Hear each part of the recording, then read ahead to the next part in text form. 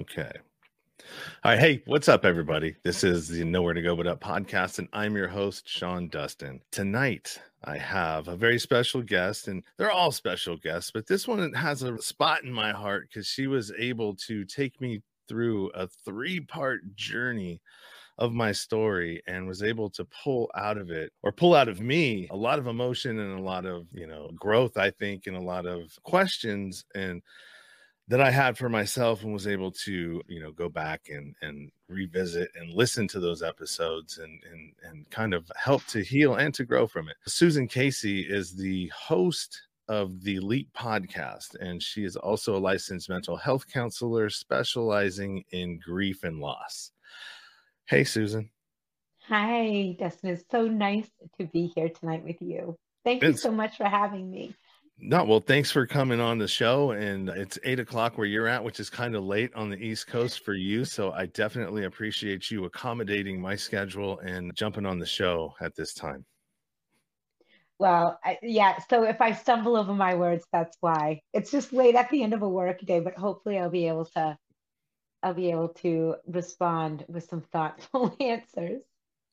Well, that's awesome. And so basically, let's just start off. Licensed mental health counselor. You focus on grief and loss. What lanes of mental health do you is your focus, or your, what would they call, your primary Yep. thing? Well, I'm a licensed clinical social worker, and there's lots of different degrees and whatnot that fall under the umbrella of counselors. And so I do direct practice on the side of what has been my full-time job now for many, many years, where I really train therapists around the country on something called measurement-based care. But on the side, with my little private practice, I really focus on grief and loss. And I'll be launching a course also on the therapeutic benefits of writing through grief and loss. And I really started to dive much more deeply into that work after the death of my brother in 2014. Yeah, I remember you talking a little bit about that, and of course, we were talking about my story, so I couldn't really pivot and ask you a whole lot about that. But was that sort of your, because everybody has like a nowhere to go but up moment, right, in their life, Yeah, and yeah, was that the one for you? yes, absolutely. So my younger brother, who was 43 at the time, he lived in Bali, Indonesia. He was head of spas for Four Seasons, and he was getting ready to oversee spas for the Rosewood Hotels. And he was opening those spas across Asia and developed a serious illness and died within 3 days. I've written a whole book about it. It was the most catastrophic event that has ever happened to me and my family, and really changed a lot of things for me. So that definitely was my darkest time in my life, actually. Scary, dark. Yeah. How how did you get through it? So it's all, I believe that, Just not, I mean, um, not to take away from the, like, the book or anything like that, but just, no, but no, the book that is what got me through it. So it's just interesting that when I had gotten my master's, when I got my master's in fine arts for writing, I wrote my dissertation on the therapeutic benefits of writing through grief, loss, and trauma long before my brother died. And I had done a lot of volunteer work at the adult prison systems for both men and women, and also in the juvenile justice system for juveniles, where I created a therapeutic writing course essentially. And so when my brother died, I had to test my own theory, and I started to blog my way through my grief. And then just it was touching a lot of people who also had lost a loved one. And so people were forwarding these posts to other people that thought that they could benefit from my writing. And so that's where the book came from. I couldn't find a lot of books on sibling loss, and I I hadn't intended on writing a book, but that's what ended up happening. And I interviewed people from around the world who had lost a sibling.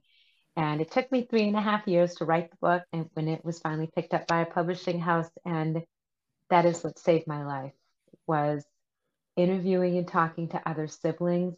I also at that time got certified as a bereavement group facilitator. So I went to the Center for Grieving Children and ran bereavement groups. So I really immersed myself in allowing myself to feel deeply my way through the death of my brother Yeah, that and, sucks. and, and the impact it had on my whole family. Well, definitely sorry for your loss. Why do you think it's so impactful writing, in healing, writing your way through it? What is it, as somebody who's done that, why do you feel that it's so impactful? It's impactful and there's research, right? So when I was writing my dissertation on this, I did a ton of research, and a lot of authors over time, memoirs that they've written, it's the same thing. They're writing their way through their experiences. And it allows, when we process on paper, when we get things out of our head, that's why journaling, we hear about how, journaling our thoughts are. And it's because you're getting it out of your head and you're putting it somewhere.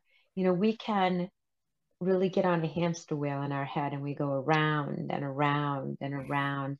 And even when you speak it, it's not the same. It doesn't have the same impact as writing it. And of course, there are writing prompts that I also, when I'm working with people through their trauma and writing their way through trauma, I also have some pretty specific prompts to kind of help them through that process. But for myself, it literally was writing my way through what happened to my brother and then interviewing all of these people and eventually integrating my story with their story and really seeing themes.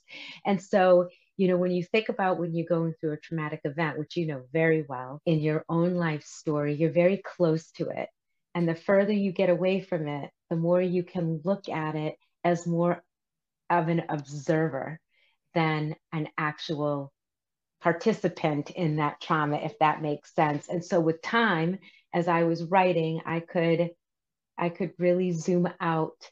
And I'm not going to say this happened overnight, right? It was a 3.5 year process where I cried. I really felt those emotions over and over and over again as I was writing. Does that answer your question? Yeah. No, it does. Absolutely. My next question is, what do you think makes it so difficult for people to read and write? Because it feels like it's something, I mean, even with me, somebody who, has been to prison, I read over 300 books while I was there, hardly read anything when I'm out. Even when I, before prison, I just was not a reader, was not a writer. I can articulate well. I just don't have the patience to sit there and do it. Right. It's something. And so I feel like I'm not alone in that, though. I feel like there's a lot of people that are just too busy or just don't have the time or don't even want to be bothered with reading and writing. And it's not something that I feel is focused on a whole lot in school either. It's like, it felt like you got enough to get you through being able to understand what's written, the written word, how to do these things, how to, identify this, identify that. So you could navigate your way through, having to sign stuff for school or for, you know what I mean? But it's like the bare minimum, right? It doesn't get taught as like a passion. I don't know, man. I just, well, am I I was an making any English. sense, or am I No, just? no, you are. I was just an English major too, so I, so I've always loved reading and writing. It just happens to be a passion, and I think that's a really good point. I mean, sometimes it's a passion of people, right?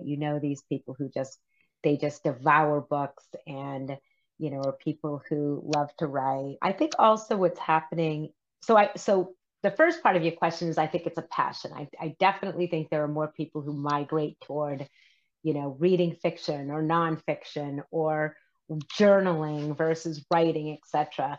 I also think that we live in a world that has changed so much that we consume in sound bites. Think TikTok, think Instagram, think social media, where we make jokes about how it's not even a joke actually. There's that our attention span is shorter than that of a goldfish because we are constantly moving. Think about it. email, text messaging, messenger. There are a million ways that we communicate with each other. And it's very quick. It's at lightning speed. People don't even use email anymore, right? Mhm. They go right to text. And have you ever had anyone text you? And if you don't text right back, they're like, hello, are you there? Are you there? Question mark, question mark. Yeah, There's question. because it's All everything caps. is all caps. It's immediate. Things are very, very immediate. And we don't have that patience. Writing and reading both take patience. And that's why I think that even our consumption around reading, even blogging, you can look at the trending with blogging. It's got to be shorter, or people are not going to take the time to read it. Now we've gone to videoing because, where everybody has a different learning style. And so it's this incredible consumption. I mean, think about TikTok, for example. Why do you think TikTok is so wildly popular right now? And I don't, especially among the younger kids. Any Not ideas? just the younger kids. No, you're right. It's true. I was I thinking get young I get adults, on but I get on TikTok, right? And I start yeah, me scrolling too. and I start scrolling and I'm laughing. I'm laughing harder at this stupid little app than anything that I watch on TV, any movie that's ever come out. You know what I mean? It's like movies are just they're not the same. We're in a different place. Like comedy's not the same, the movies are not the same, and even the movies how we used to get them. You can't you can't get a funny movie anymore without having to rent it. You would like The Hangover. Here's a good example. That's a classic funny movie. No matter how many times I watch that movie, I'm laughing my ass off, right? They put it on in I was looking for it, and I used to be one of those guys that was, would pirate stuff off the internet, right? So I download the movies and bootleg them and whatever. And so I had this hard drive that was loaded with them, right? And I'm like, oh, we've got streaming now. I pay for Netflix. I don't need this anymore. And I think I've deleted everything, right? Well, come to find out that no, not only they have them, but you have to rent them all now. Any of these movies like The Hangover, Why Him? No, it's funny that you say that. I totally know what you're talking about because we pay for Prime, and even on Prime, you end up having to pay $2.99 for these movies, like you just said, The Hangover, that were made a million years ago. Because we just went through this over Christmas. We were looking for funny movies to Yes. watch, and it's true. But think about it's even the way that we're consuming those types of things. Look at Netflix series, and I have a theory about that too. Netflix series, I think that people are addicted to Netflix series again because it's it deepens the story. We get more vested in the people, in the characters. And but what do? We binge watch it because we Mhm. can't stand. We don't have the patience. Like we can't. And I'm guilty of this too. I mean, Uh, I just binged watched White Lotus. Have you seen that, by the way? It's so mm-mm. good. No, Anyway, I'm into Yellowstone, and they make you oh wait. yes, They don't they they don't they do. don't but they don't feed into my inability to be patient and like not wait, and because that's what I do. I would do that. Ozarks, that's a good Oh, example. yeah. 7 episodes in one night. You know what I mean? Too tired to go to work the next day. And it's brilliant. Think about how brilliant it is. And Yep. then YouTube videos. And I mean, I can't, I don't watch TV anymore, right? You stream everything through Mhm. Netflix or Prime or, all of, so my point is the consumption. There is so much consumption and there's very quick gratification. Mhm. And Mhm. and I think, here I am, a writer, and trying to get a book out into the world takes 2 to 3, it takes however long it takes to write it, then you got to get it to a publisher, and then it takes 2 years to get it on the bookshelf. Mhm. That's why I went to a podcast to get stuff out there more quickly for people who need it. Mhm. So everything is changing in our world, the way that we consume information. Yep, it is.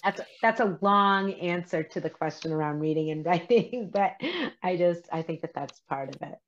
Yeah, no, I would agree with that. All right, let me grab another one. So I'm looking at my phone because they're on a list. My girlfriend was nice enough because she'd listened to all of the stuff, all of our episodes, and she listened to some of your other ones, and Oh, she had she did? That was uh, nice. and so she has questions. She has always has questions. Oh, Females, you good. guys are just Never a constantly shortage. yeah. There's never a shortage of curiosity, that's for sure. All right, so I love that she did that. That is like, see, do that's you just like this beautiful example of love, right? right? To get you ready. Well, because she knows that I'm not the like I didn't have anything written out. I just sort of knew because we've from what I looked at Yeah. and the interactions that we had, like okay, I can throw a conversation together and but she's like, well, you should be a little bit more prepared than that. And I would agree. All right, so do you prefer working with different types of therapeutic needs over others? Like, is there a certain type of issue that you Yeah. Well, as I said, I mean, the direct practice work has really been very small, and it Mhm, really does focus on really purely grief and loss work now. And I think of grief and loss. I don't think of grief and loss, and you know this through our conversation together, as just death mhm, or death of a person. It's death of something. I really believe that we're always grieving. We're always grieving something in some way. You know, when there is an ending, there is grief, even if that ending to something is exciting, like graduating from high school, for example. mhm. You know, that the new beginning of going to college is very, if somebody chooses to go to college, is very exciting, but there's still going to be grief over the ending of that chapter in that young person's life. And so, I mean, I've done interviews with people who are grieving being sober. You and I talked about that a little bit too. Yeah, there's also to the person that, when people think that they were a lot more fun to be around when, Yes. they weren't. And so that's tough, right? Because it's like, dude, I don't want to be like not somebody who people want to hang out with. And it's like, but I don't want to do that because it ruined my life, so and so you end up a lot of times you just those friends just fall away and you find other New ones friends. that you know what I mean Mhm. that are fit more into your normal now. Exactly. So but we're not good about talking about grief.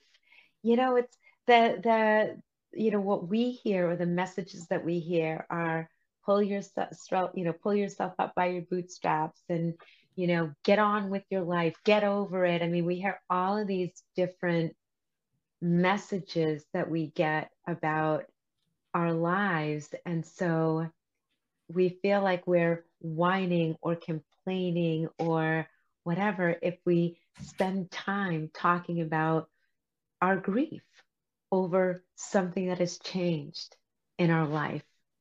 And so that's really that's my passion, is to work with people around, I guess you could also call it major life transitions. That's a good segue into this next question, which is going to be how do you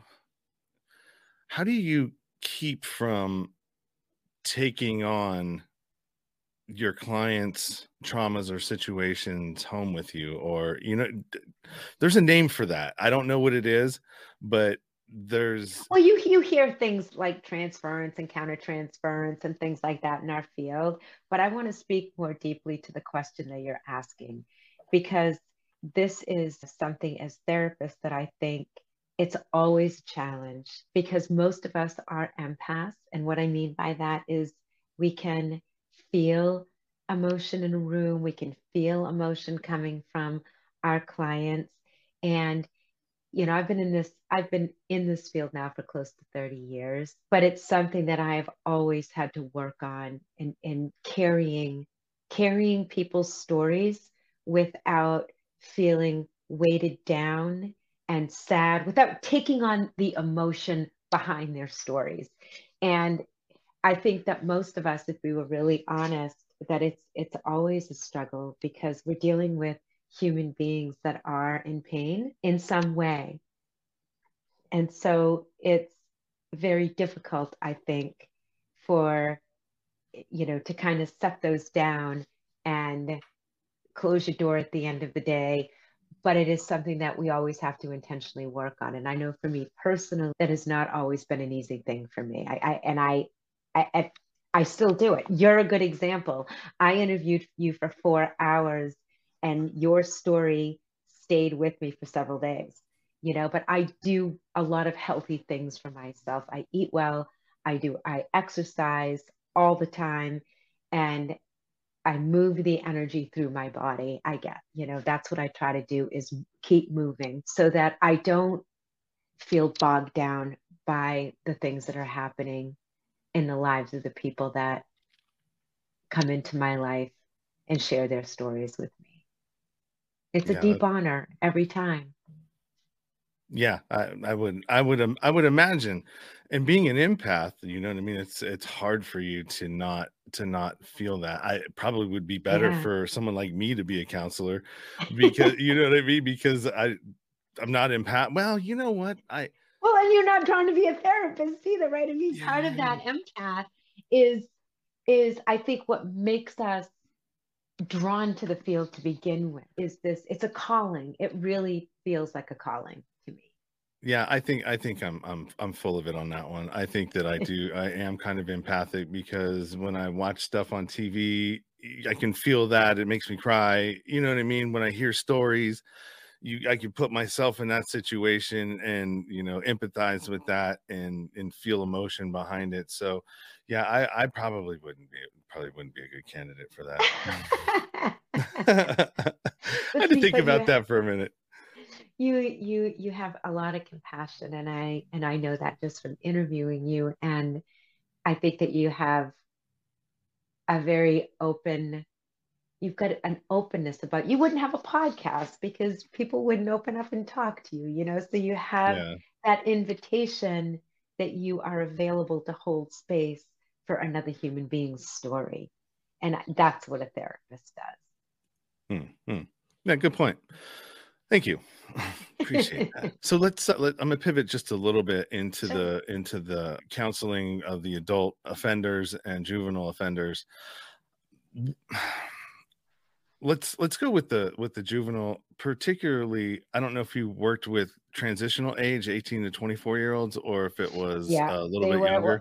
well, they were I'm trying to think on that unit. I think they were well, they're still juvies and they're only there typically till 21. And so they either get out at that point or they go to the adult system. But it has to be really horrific in order for that to happen. So I worked with kids up until 21 years of age.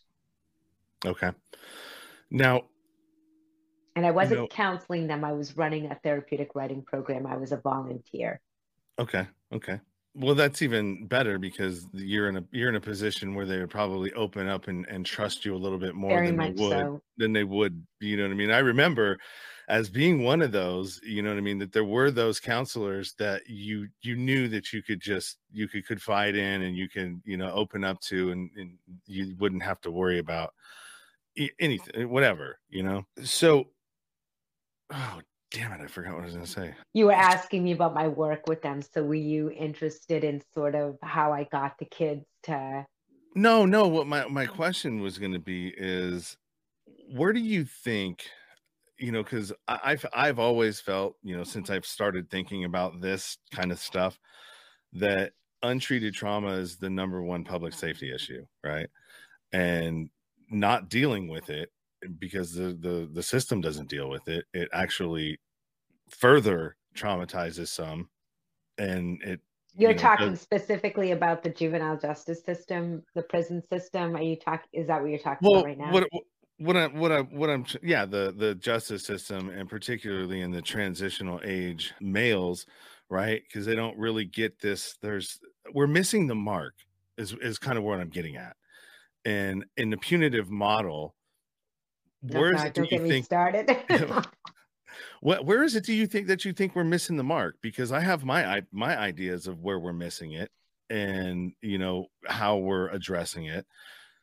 What and we'll I'll counter after you answer yours, and I'll tell you what I think we're missing. I can't wait to hear what you think because it's much more personal for you because you have an inside view. Mhm. I've been nothing but a volunteer. But I can tell you that I think just the way the entire system is set up is punitive. I mean, it's so far from my realm of the way that I think about dealing with human beings. But because I don't work in it, I also am probably coming from an ignorant place in terms of what that world looks like on a day-to-day basis. But when you think about it, the way that the way the whole system is set up is punitive. These kids are well, first of all, I think our mental health system fails them because a lot of these kids that are in juvie have addiction issues. They've come from severe trauma. Many of their parents are in the adult system, etc. So kids that get into the juvenile system, it takes quite a bit for them to get there to begin with, right? I mean, these kids have typically it's pretty accumulative. And then once Mhm. they get inside the system, now you've got a bunch of angry teenagers who have been traumatized that are locked up together. How do you think that goes? Right? Not well. And Yeah. so now the kids are in there, they get re-traumatized, they have more offenses on the inside, so that keeps adding to their length of stay in the juvie system. And so it's a very broken system. Mental health system is broken. The juvenile justice system is broken. And I wouldn't begin to even know how to fix it. But when you talk about what's missing, we have a huge hole in our system when these kids transition out. Mhm. How are they supposed to be successful? What's changed for them? They're going back into the same situation or they're going into a group home. I don't know what's provided for them really therapeutically within the juvenile justice. I think it probably looks very different facility from facility to facility. Mhm. And it's heartbreaking for me what I witnessed with some of these kids. And then, you know, I mean, I'll just give you one quick story of this young man that I had been working with. This was a one-on-one. So it was outside of the writing group and I just volunteered on the boys unit with this young guy. He was doing fantastic. They got approval for him to go. He was getting out, he was getting released. So he had a job and he was given approval to take a young girl to the prom and they had a chaperone. Everything was set up and the principal of the school said no. So the kid ended up running off the job site, got arrested, and then guess what? He elevated to the adult system. I it's so profoundly sad to me when these things happen because it's anecdotal, it's one tiny story, but you can imagine that there are many stories like this. There are so many different ways that could have been handled. And Lack of coping skills.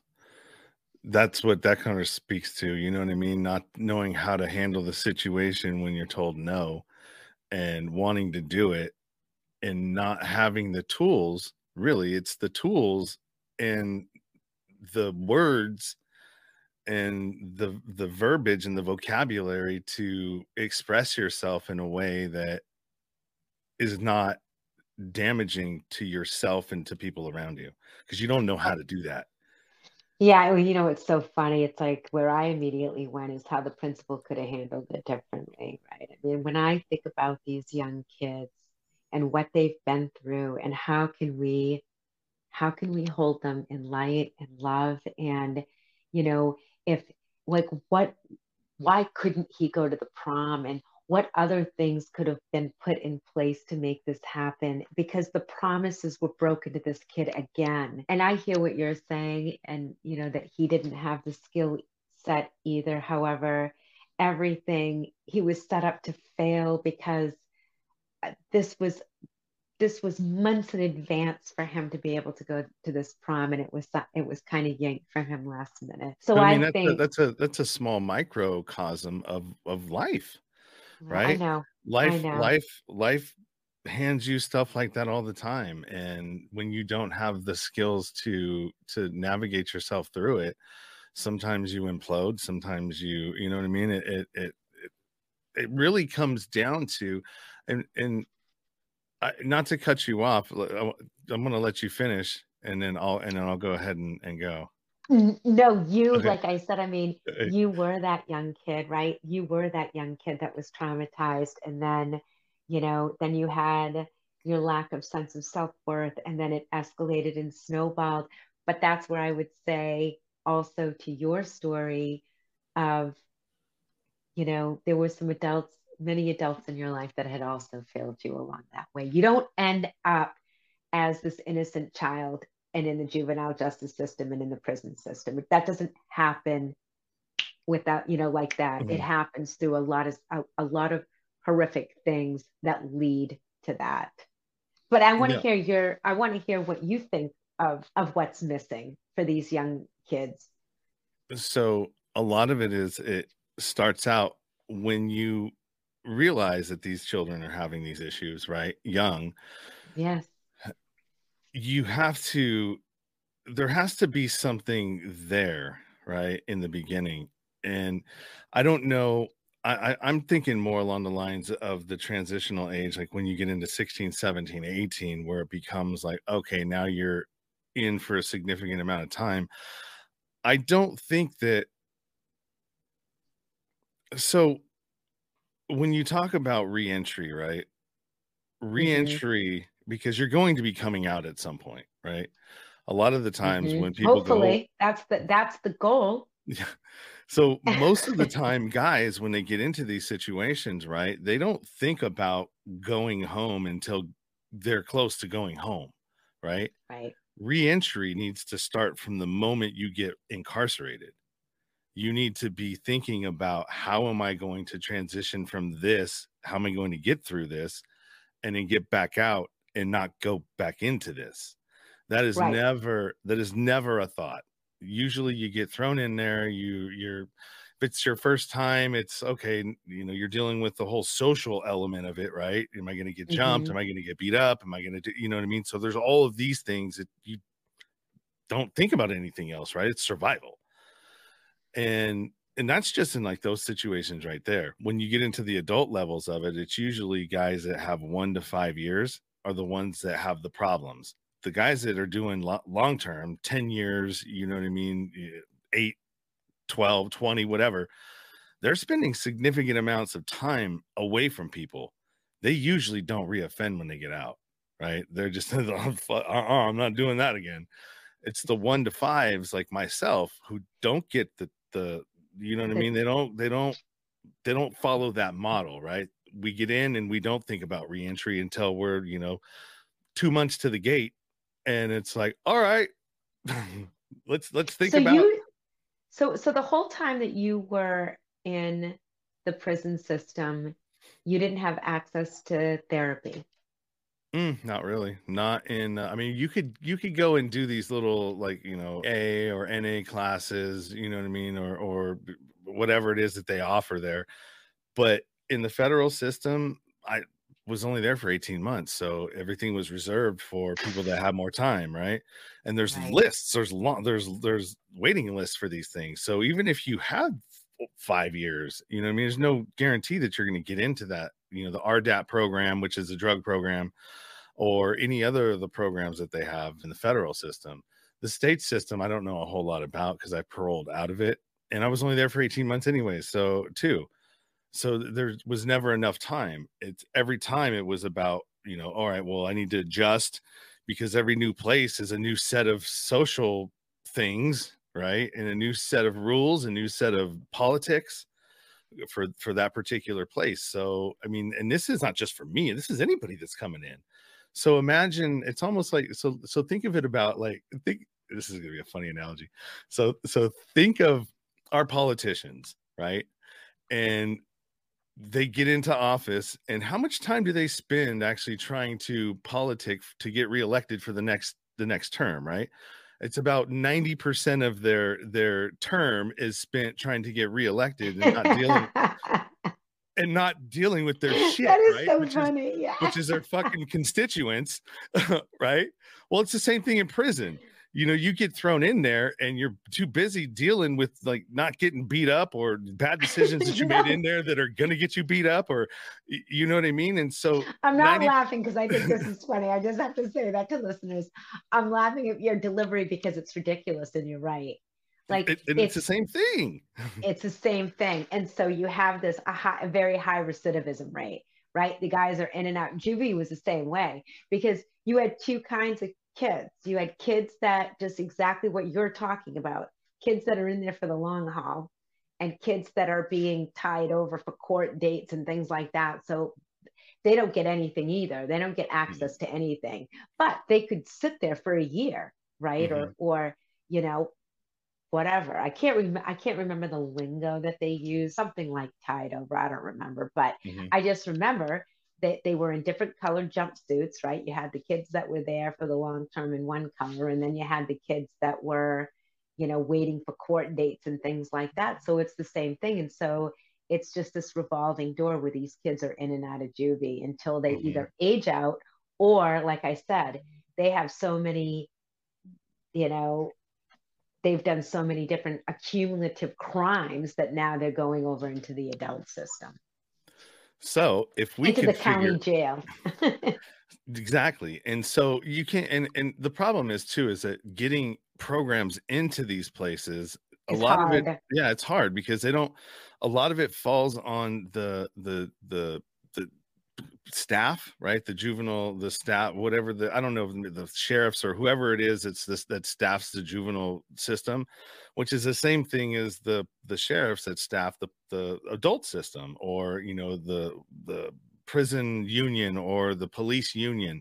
They're the ones that stand in the way of a lot of these programs because it's going to fall on them to have to supervise the room that everybody gathers in to be able to do this, right? Because they can't just leave, you know, the facilitator or a counselor there by themselves with them.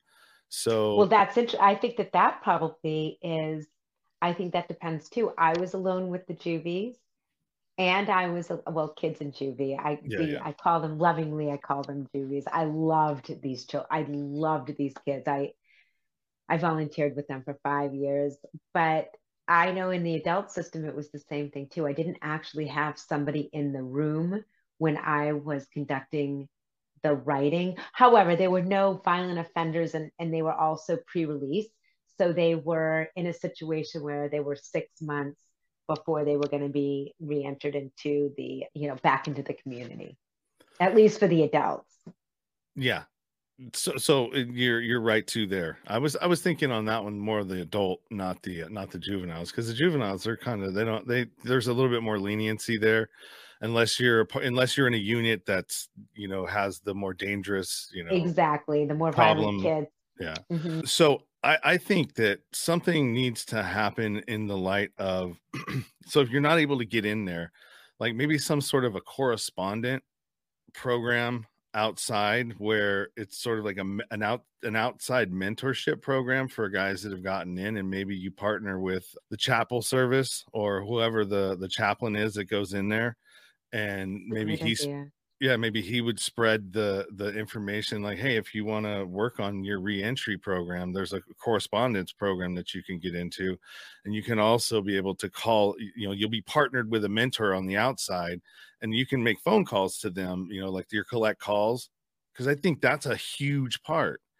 These guys get in there, and let's just say they don't have no money to on their books to talk to their family, and not even the talking to their family is going to help because they're just in, and I'll get to, all right, well, put that That on could be a hold. big, that could be a big Put that on trigger. hold for a second because I'm Yeah, gonna get to yeah, that yeah. and down the road, right?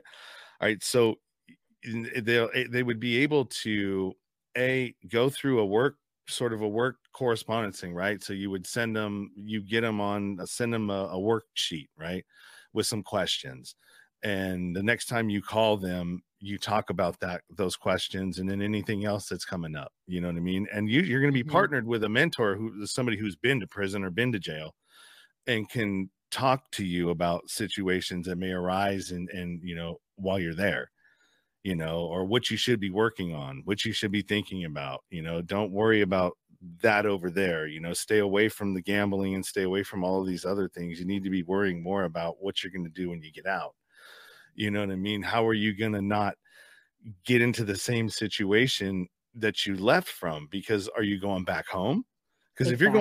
if you're going back home, well, guess what? You got, little JJ down the street. You got June and little Juan over there. And that's one of your hurdles. But your biggest hurdle is going to be your family, because guess what? All of the dysfunctional shit that you've been dealing with and going through from the day you were born till the day you came here, none of you have been dealing with any of it. So you're walking right back into the same situation, which is basically a dead man's board, right? You might as well just kill yourself now, because you're walking into a bad situation that nobody's and kill yourself now. I'm not literally, I'm just saying that's like death. You're walking into what's a no-win situation, because your family is codependent, obviously, and they haven't done anything to help their situation. So you're walking in and you've just come out of a situation where you're probably a little hostile, a little angry. You've probably been bullying your family the whole time anyways before you came. So now you're right back into this situation, and boom, you pick up right where you left off. So now you've made a mess out of this situation here. So where are you going to go? Now you're going to hang out with little Juan and Daryl down the street, and you're right back in trouble again. And you're right, and you're back in trouble again. And I think that that's part of it.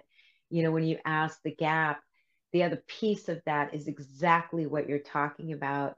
It's where is the help with the transition of coming out of incarceration and back into society, and that's integration back into a family unit, integration back into the community at large. I just, I you're probably going to laugh at this, but Shawshank Redemption is just one of my all-time favorite movies.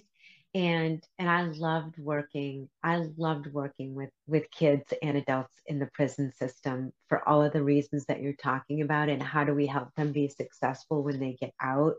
And it's a I just think I think it's a huge, huge problem. And it's very sad, because if there is no one to help with that kind of a transition, I mean, I know you guys have your parole officers, but they're not helping you to integrate back into your family life, right? Or Not what does really. the parole officer do? Do they help? Who helps you get jobs? Like, what is available when you're getting out of prison? Did you have any kind of help? Not really. I mean, they just give you conditions, like you got to have a job by this time. And a lot of my conditions got met while I was in the halfway house, because in order for me to get out of the halfway house faster, I needed to have a job. I needed to have all these other things. But I had a leg up over everybody else, because my mom, you know what I mean? She gave me a vehicle. She gave me, you know what I mean? All this stuff that helped me to progress, which To get off your, most yeah, to get most of back the on your yeah, feet. most of these guys don't got that. They don't have that. What They do they don't do? What do they do? they're placed on these things where you got a drug test and you have to go, counseling. Like for me, I had to go drug test, and then I had to go to this counseling thing. They made it so many times a week, and so I would have to, figure out a way to get there, which was fine because I had a car, right? I could leave work early. I could go, do all the things that I needed to do. Now these other guys, I mean, they didn't even have jobs because they have to take a bus to get to, you know what I mean? It's like these Right. obstacles. The The obstacles. obstacles are going to be like, all right, man, you know what for what, for what? And that's what it's designed for. It's designed for the people to go, for what? It's easier for me to go back and do what I was doing, and then they funnel you right back into the system. Well, and that's where I gotten sidetracked, but I was thinking about, I also do think the reentry and the level of difficulty for reentry, probably there's a big correlation between that and how long you've spent in prison, right? If you're there for 15 years, that's going to be different if you've been there for 18 months. And also you've got the guys, the women and men, and I had heard this from them too. If they have an addiction, at least for these guys that I was working with that were at pre-release, a large majority of them were in there because of addiction issues. They were stealing, they were selling, they were doing all of the things. And they would say, I'm afraid to get out because if there were a pile of cocaine in front of me, I know that I would use again. And so what do? They're not, when they go to prison, you guys aren't in a drug rehab facility, right? I mean, that is not what you're working on. You're stating because you have to, or you're getting it on the inside. And then that's where the reentry thing comes into, right? And so, and Mm-hmm. here's another part of this where I think that they're getting it wrong. They're releasing people back to the same areas that Right. they offended. Mm-hmm. And I think that a part of getting, like, if you're in California, or yeah, we'll use California as an example, right? So if you're in California and you get in trouble in Southern California, you should have to go up to Northern California and vice versa. And so it's like, if you release, this is where you're releasing to. It takes the family trauma out of it and the family element out of it, and it also takes the friend element out of it, and it forces you to have to, because when you're bored, because you ain't got nothing to do in the halfway house, what are you gonna do? You got no friends. Nobody's gonna come from all the way down up there to come down and hang out with you. You're forced to have to figure it out, Yeah. right? I guess I better go get a job. I better start looking for work because they ain't gonna let me leave unless I do. There's no options. And when there's no Right. options, most people do what they're supposed to do.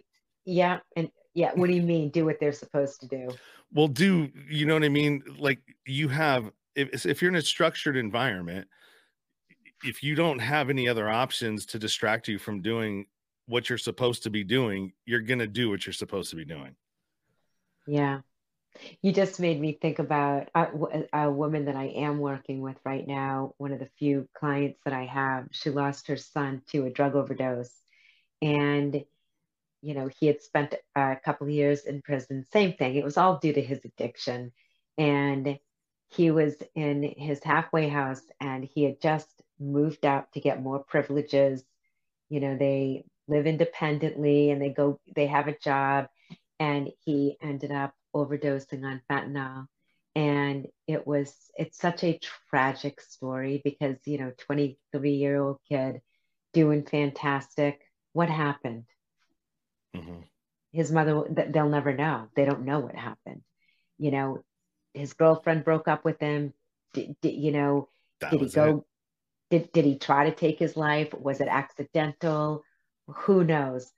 But this is what I see over and over is that so much of, I think that there are just so many reoffenders where really at the heart of it, they've got these drug and alcohol addictions, right? And even when and, and that their crimes are related to that in some way, Mm. especially when you start, robbing stores and things like that for money or whatever to help support that addiction. It's Yeah, no, heartbreaking. It's just heartbreaking. what you're describing is, I feel like there's a couple of things at play there. One is the girlfriend, that was a trigger, and the Yeah. not having the coping mechanisms and the tools to deal Yeah. with that, to you know what I mean? It doesn't matter that you're doing good if you haven't figured it out. If you haven't figured out what you're going to do in that situation, right? Because it's going to come up as an addict. It's going to come up. You're going to get confronted with this at some point. You're going to be put in a situation where your immediate auto response is going to be your The norm, default. the Yes. default. We It's the default to what we know. and Yes. and so he hit that default, right? Because he didn't have the tools to deal with it. He probably talked himself into it, like, hey, I deserve this. I've been doing good, because that's what we do. I've done it myself. Like, oh, I deserve this. I've been doing well. I've Look at how good I'm doing. One time won't hurt. And Right. and she broke up with me anyway. So why do I need to stay sober for now? It's that you're talking yourself into it instead of talking yourself out of it. What you should be Right. doing is playing the tape of like, okay, how could this go wrong? How badly could this end up? Instead of all the reasons why it's okay for me to do it.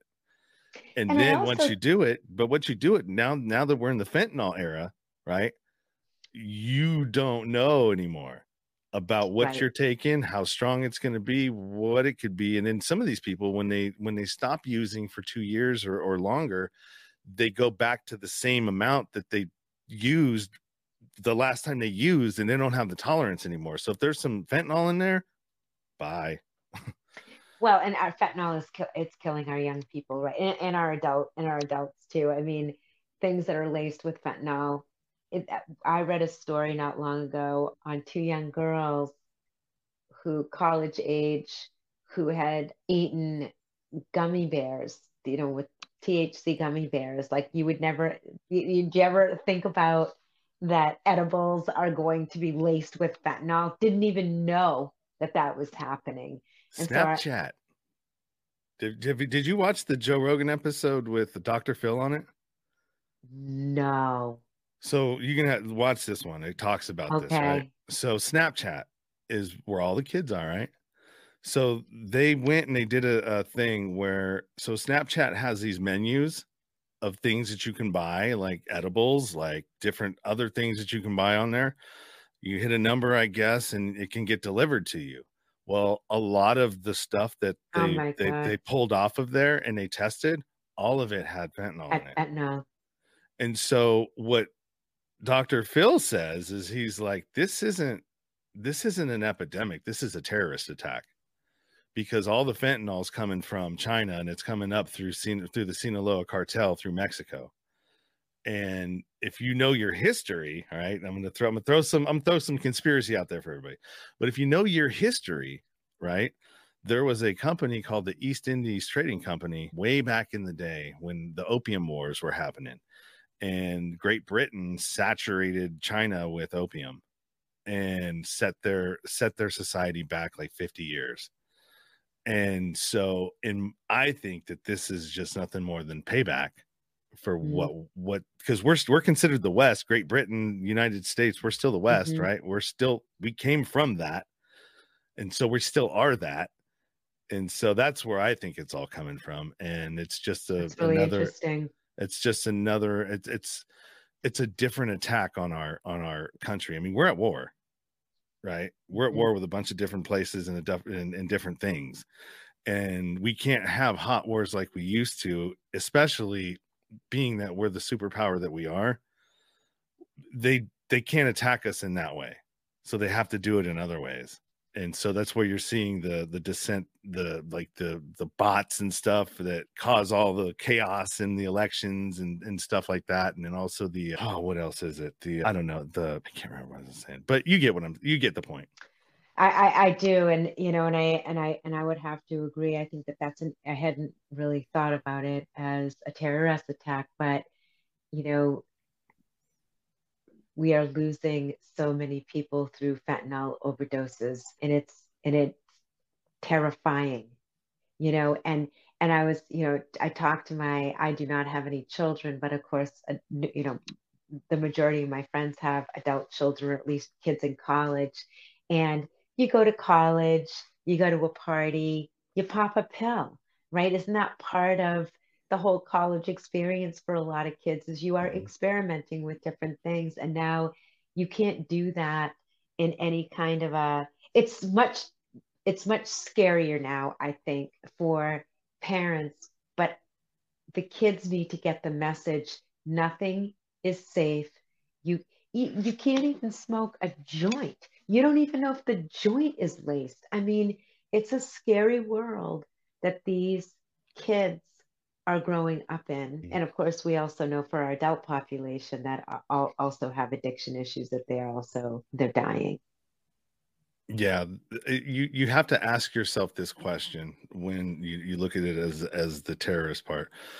Why would, I mean, if this is a business model, what kind of model kills their clients? That's exactly.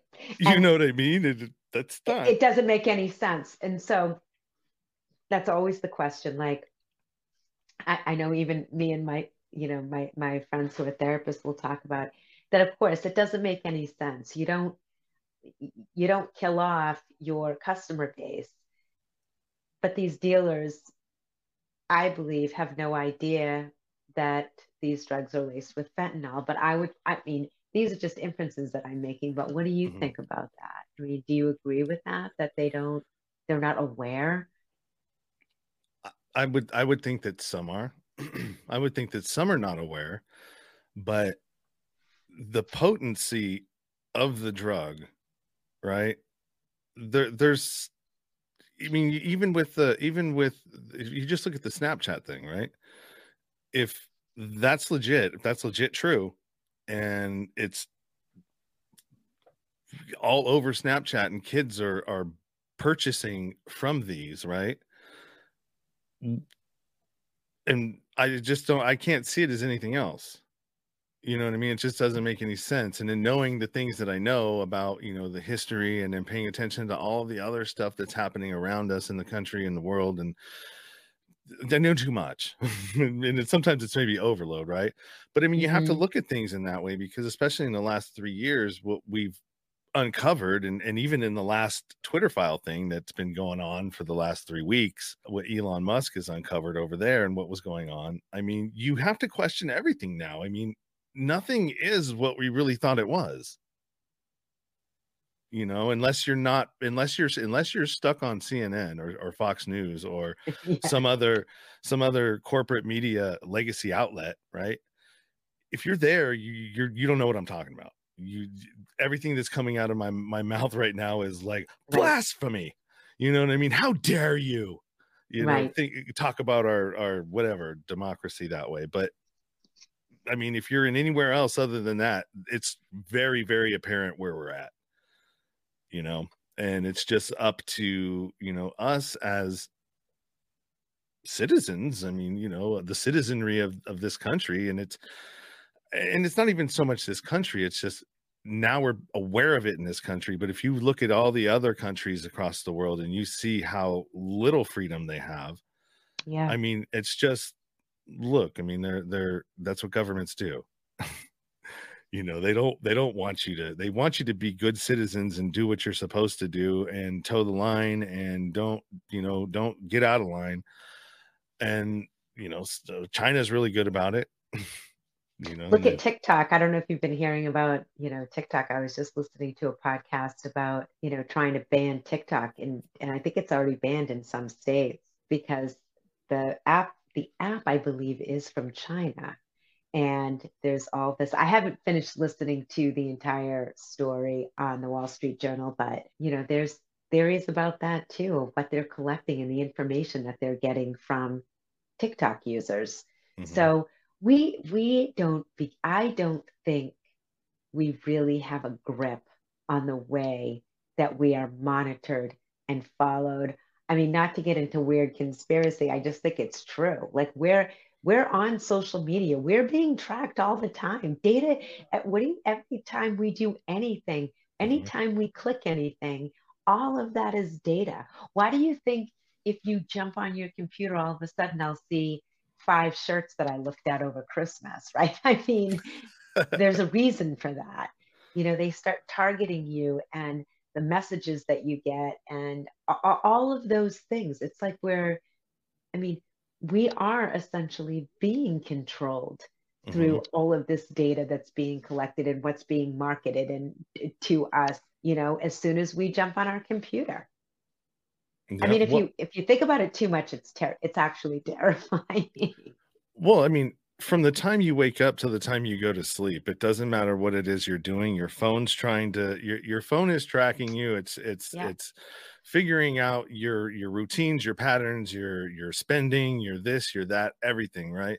You talk everything. you it hears you say, I need to oh I'm God, my tires are getting bald. I need to get some new tires here at some point.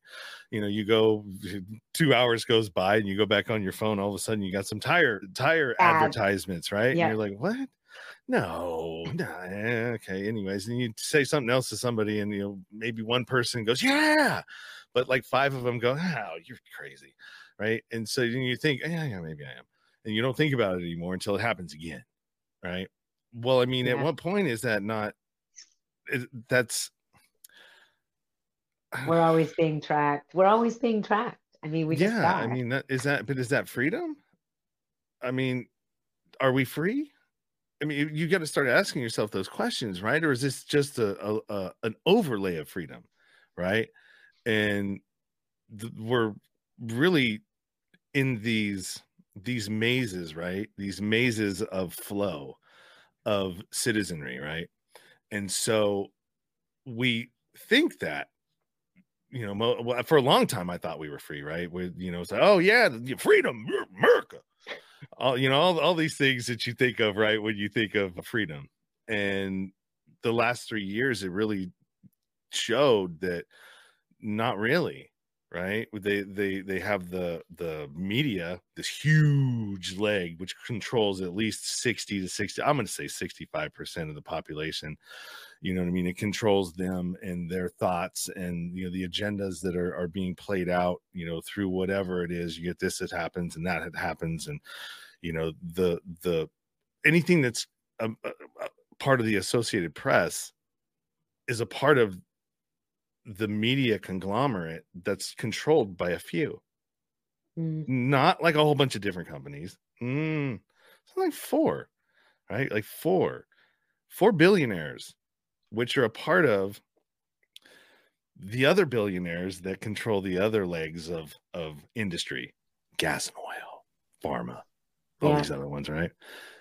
And those are only owned by a couple of people, but they all are a part of these investment firms, which are called BlackRock, Vanguard, State Street. All these big firms are all these people, all the billionaires, the 1/16 of the 16th of the percent of the 1%. And that doesn't include the millionaires, because they're nothing. The millionaires are nobody, right? The billionaires are the ones that really are They control the at the country. party. They're at the party. They're making things happen. I mean, just think about it. Oh yeah, 100%. I mean, it is. Remember way back in the day, I mean, this was a long time ago when I took white collar crime and my eyes were really big when I'd hear these stories like, oh my God, you're kidding. And of course, we always hear a big thing that's happening for us in the mental health field right now are these entrepreneurs that are starting these startup companies, right? There's a lot of startups. You've heard of them, Cerebral and Done and BetterHelp. And there's a whole bunch of them out there that really took off during the pandemic because, now people who didn't have access to mental health, didn't have transportation, etc. Now you can jump on Zoom and I can have access to a counselor just like that quickly. And, and then Cerebral, they just did a 4-part series on the Wall Street Journal podcast around controlled substances for ADHD, for example, Adderall.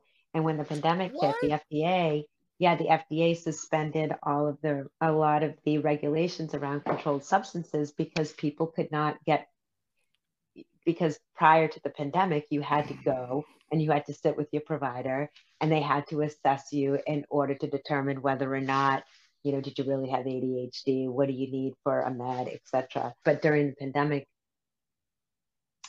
that the FDA suspended the regulations around that to make it easier for people to have access you couldn't go see your doctor. I mean, you just couldn't. We were all in. So then the CEO was ousted and they were under investigation, etc. But this has been happening with Done.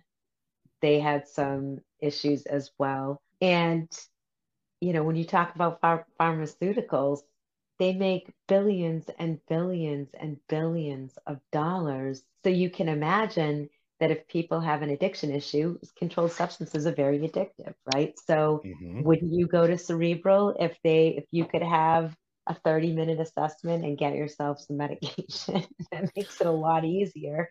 They were not, I don't believe they were trying to cause harm, but I think like any of these startups, you can imagine they just exploded, right? People are like, word on the street, you can go to Cerebral. Well, a young kid ended up dying, took his own life.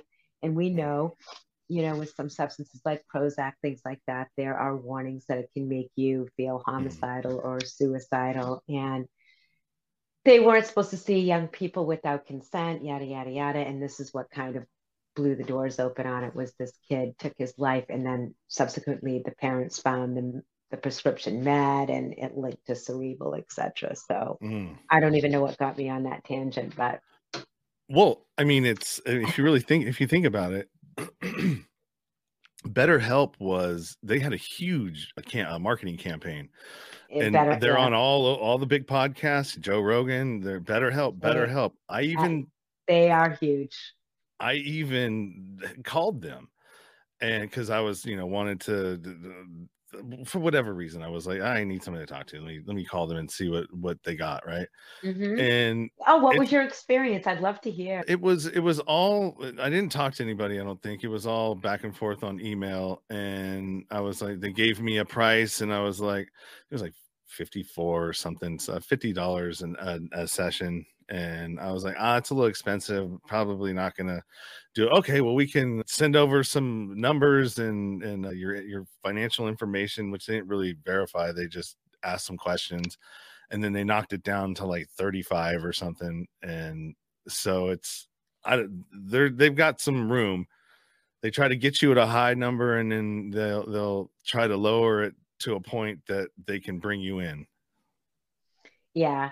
I mean, and I think, I just think that it's a double-edged sword because now that you've got telemental health, it does make it more accessible for people.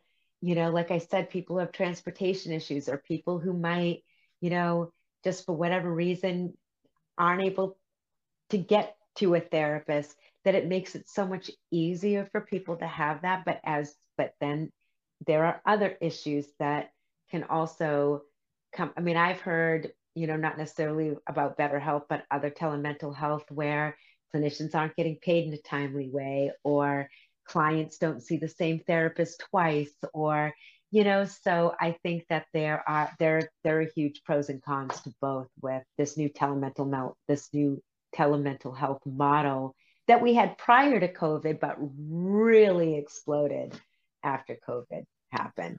And, I work with clinicians around the country, and that there are some places that have now, even if they did have brick and mortar, are still in this hybrid where they're still continuing to see their clients like us on a Zoom call or whatever.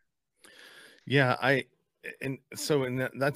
brings up another point, right? And so if you have all of these counselors now that are going to be in, they don't need to have a brick and mortar location, because they could do literally what you and I are doing right now. Yeah. I mean, I could even jump on my couch if I wanted to, and then I didn't want to see you, and have these headphones on, and you can Yep. Absolutely. talk to me through a session, right? Because really, that's Yep. all you're doing. I've done sessions before where I've had my eyes closed the whole time, pretty much, because I'm just, Yeah. you know what I mean? And yeah, People are in the comfort of their own home. Exactly. so as somebody who works in commercial construction, right? What's the need for us to do new construction anymore when you're going to have all of these vacant office buildings, offices, places, because people are now working from home? I mean, even though some of these folks are trying to get these people to come back, once you've, it's kind of hard, unless you force them, but I mean, can you prove that they're less productive at home versus at the office? I mean, you know what I mean? And I think a lot of people realize that how much time they waste in Commuting. commuting. Yeah. It's time And you can't get back. I struggle with this all the time. I mean, 2 hours, sometimes 2.5 getting home. I mean, that's a lot. You add that up in a week, that's it's a lot. Yeah. But I would say that that's a personality thing, just like students. Like you have some students that are very self-directed. They can take the initiative. They did great during COVID. Other kids, it was horrific. Those kids that do struggle, and need that interaction and they need that additional guidance. And I think it's the same with adults. It's a personality thing. I've worked remotely now for I don't even know, 25 years, forever. I've worked remotely for a very long time. I love it. Other people really struggled with COVID, like they couldn't focus, or because you have to it's a mindset. If you're in the office and you're scheduled, you're there to work. And some people love going to a place. I love working from home, but there's a discipline to it, right? That especially if you're not scheduled on calls, that you have to be pretty disciplined in terms of getting your work done, because you can get very distracted when you're at your house because there's always things that can get done at your home. No, that's true. If you have kids too, that's another one. But yeah, I mean, it's just, it's going to be interesting to see how all of this, I mean, because you see, I mean, even from the digital currency, right? You look at what happened with the FTX thing, right? The Sam Bankman-Fried. Well, I mean, I think it's really interesting that this guy, comes out of nowhere and he's the biggest donor to the Democratic Party. And then all of a sudden, you have the crypto fall, right? The whole all of that took a dive. And then this Friedman guy character comes around with the biggest heist of crypto and, the history of whatever. Oh, yes. Yes. Yeah. Okay. And then you have the Binance thing that happened, which is a little smaller, but it all is happening at the same time, right? Mm-hmm. And so what does that do? Right on the heels of that, you've got the federal government now wanting to regulate it, right? Ooh, look what happened here. Now we got to regulate this thing. And so it's just, I mean, it's all an act, man. I mean, they put these things, I mean, it's too scripted. You know what I mean? And as we know from what we've been watching, it's getting harder and harder for people that are in the know to be fooled anymore. And so anyways, we got on to a tangent of my conspiracy. I know, we've kind of been all over the place. My conspiracy minded stuff. So we're at an hour and 15, which is probably way past your bedtime. And I could go on forever because I'm a talker, but maybe we'll revisit, on a time when we have more time to talk, like it's during the day. You know what I mean? And you don't need to go to bed. This has been wonderful though, because you've really sparked, you've reignited my passion for people in the prison system, actually. Well, I we need to talk about that at some time too, because I've been trying to get into some here and it's difficult. It's even to the boys ranch that I was there. I mean, who better to talk about this type of stuff than somebody that's been through your program and, is where they're at. And so it's just, it's been hard. I don't know what it's going to take. I don't know if it's going to take me having to write this book and then start speaking and then get some notoriety behind my name and my story, that it's like, oh yes, we want to have this guy. Well, I always used to joke about it. It's hard to break out and it's hard to break in because it's a very dense, locked up system. And I know that for me, just getting in there to volunteer took a lot of perseverance on my end. I had to jump through a lot of hoops to finally be able to even get into volunteer. I just think it's a very locked up, dense system. And there are a lot of hoops you have to jump through to be able to get on the inside. I don't know how else to say it. I mean, well, so I was sent something. Check this woman out. She goes into the prison systems, and I'll send you a link to this too. Is that the one who goes in and interviews them for stories? No, she actually goes and she does the Compassion Prison Project. Her name is Fritzy something, and she's the one that does the circle. And she says, step forward if, boom, right? Step forward if, and it's like all these men that are in there and like they've never dealt with those situations, right? They never really even thought about probably, hey, if you were, beaten as a child, step forward. If you were abandoned as whatever, step forward. If you know what I mean, you don't think about that. You definitely don't think about that. Yeah. I'll send it. I would love to see what they're doing. Yeah, I'll send you the because I have the news, the CBS News thing, and then also her website and everything else. I'm gonna try to get her on the show and interview her about how she got into that and how it's working because she's dealing with the situations inside. I want to Yeah, be able to I want to what I want to create is something where I can catch them on the way out. You know what I mean? Either help them while yeah, they're in and then be that catch on the way out and figure out where they need to, how we're gonna like as a mentor basically. yeah, yeah. I love that. I've loved this whole conversation, even though we've sort of, I feel like we've kind of been all over the place, but I think it leads back to, I think all the work that you're doing, I mean, and the name of your podcast is There's Nowhere to Go But Up.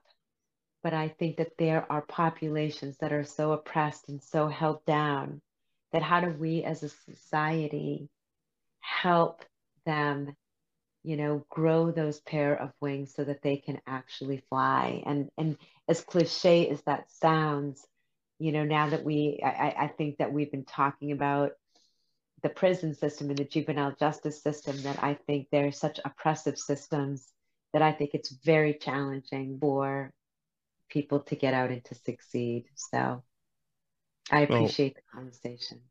the folks like me who've been in the situation and Yeah, others out there who especially the ones that sometimes they've done the 20 years and they've gotten out and they need something to do, yeah, that those are the ones that are going to be the people that move these guys forward and through whatever it is that they're coming out of. And we need to intrude into this system, right? We always wait for an invitation to come into the system and to help. No, we need to intrude into it, and however that is, whether it's the correspondence through the mail. All right, I can't get in the doors, then I'm going to come through the mail system, right? yeah, yeah, yeah. That's what it's going to take. Let's set up time for you and I to talk more specifically about this. Actually, I'd love that. Okay, no, for sure, we will. Definitely. I've got your website there on the screen there, Susan Casey or Yep, susanekc.com. yep. And that's where all of the Leap podcast, everything that you're doing, your book, your all everything Susan Casey is over there on her website. So Yeah, there'll be I'm links to revamping, that. and I'm working on that website, and then the course, the grief and loss course. It's 9 weeks. I'll be putting that up there at the end of the month Okay, too. great. And then all your social media and everything, you've got the links to that within your website, correct? Yes, everything's in there. Yep. All right, cool. And thank you Well, for thank this. you for coming on the show. I'm so happy to have you. I felt like there's a reason why you and I cross paths, and we're figuring that out as we move through our relationship and getting to know each other and how we can help benefit each other in the future and helping other people in whatever Yeah. population it is that we can figure out how to bring some help to. Yeah, definitely. Well, thank you. I love the work that you're doing with this podcast. I've been listening to your episodes as well. You just had a really powerful woman on. What was her name? Oh That yeah, that was Madeline Black. She's Madeline. Oh, yeah, she was really, what an incredible story. Yeah, she's the Unbroken. Yeah. She had the TEDx talk that I had Yeah, I to. watched her TEDx talk. I watched it. It was incredible. Yeah, she's a great speaker. There's David DeRocher too. He's another one that I had from the TED talk. I'll send you that too. He's doing the stuff at the Other Side Academy up in Utah, which is a therapeutic community, which is a behavior modification. It's not a drug rehab. Interesting. Yeah, I would love anything. Send me anything like this. I just would love to even connect with these people who are doing Yeah, some really cool work out there. cool. No, I'll do that. I'll email it to you. Okay, thank you. Have All a right, great night. Susan. You have a good night Okay. too. Until next Okay. time. Bye. Bye. Bye. You've been listening to the Nowhere to Go But Up podcast. Sean is a single dad, a union blue-collar guy, and he spent time in federal and state prison for drug trafficking and fraud. When he was released from prison in 2006, all he had was the clothes on his back, a bag of mail, and some paperwork. Since then, he's turned his life around and shares the struggles and successes on this podcast. We hope you enjoyed the show, and we hope you were moved. To connect to the show, book a guest spot. For merch, Patreon, PayPal, and social media links, go to linktr.ee/nowhere to go but up. On Instagram at Nowhere to Go But Up Now. On Twitter at But Up Now. On the YouTube channel at Nowhere to Go But Up Podcast. See you next time.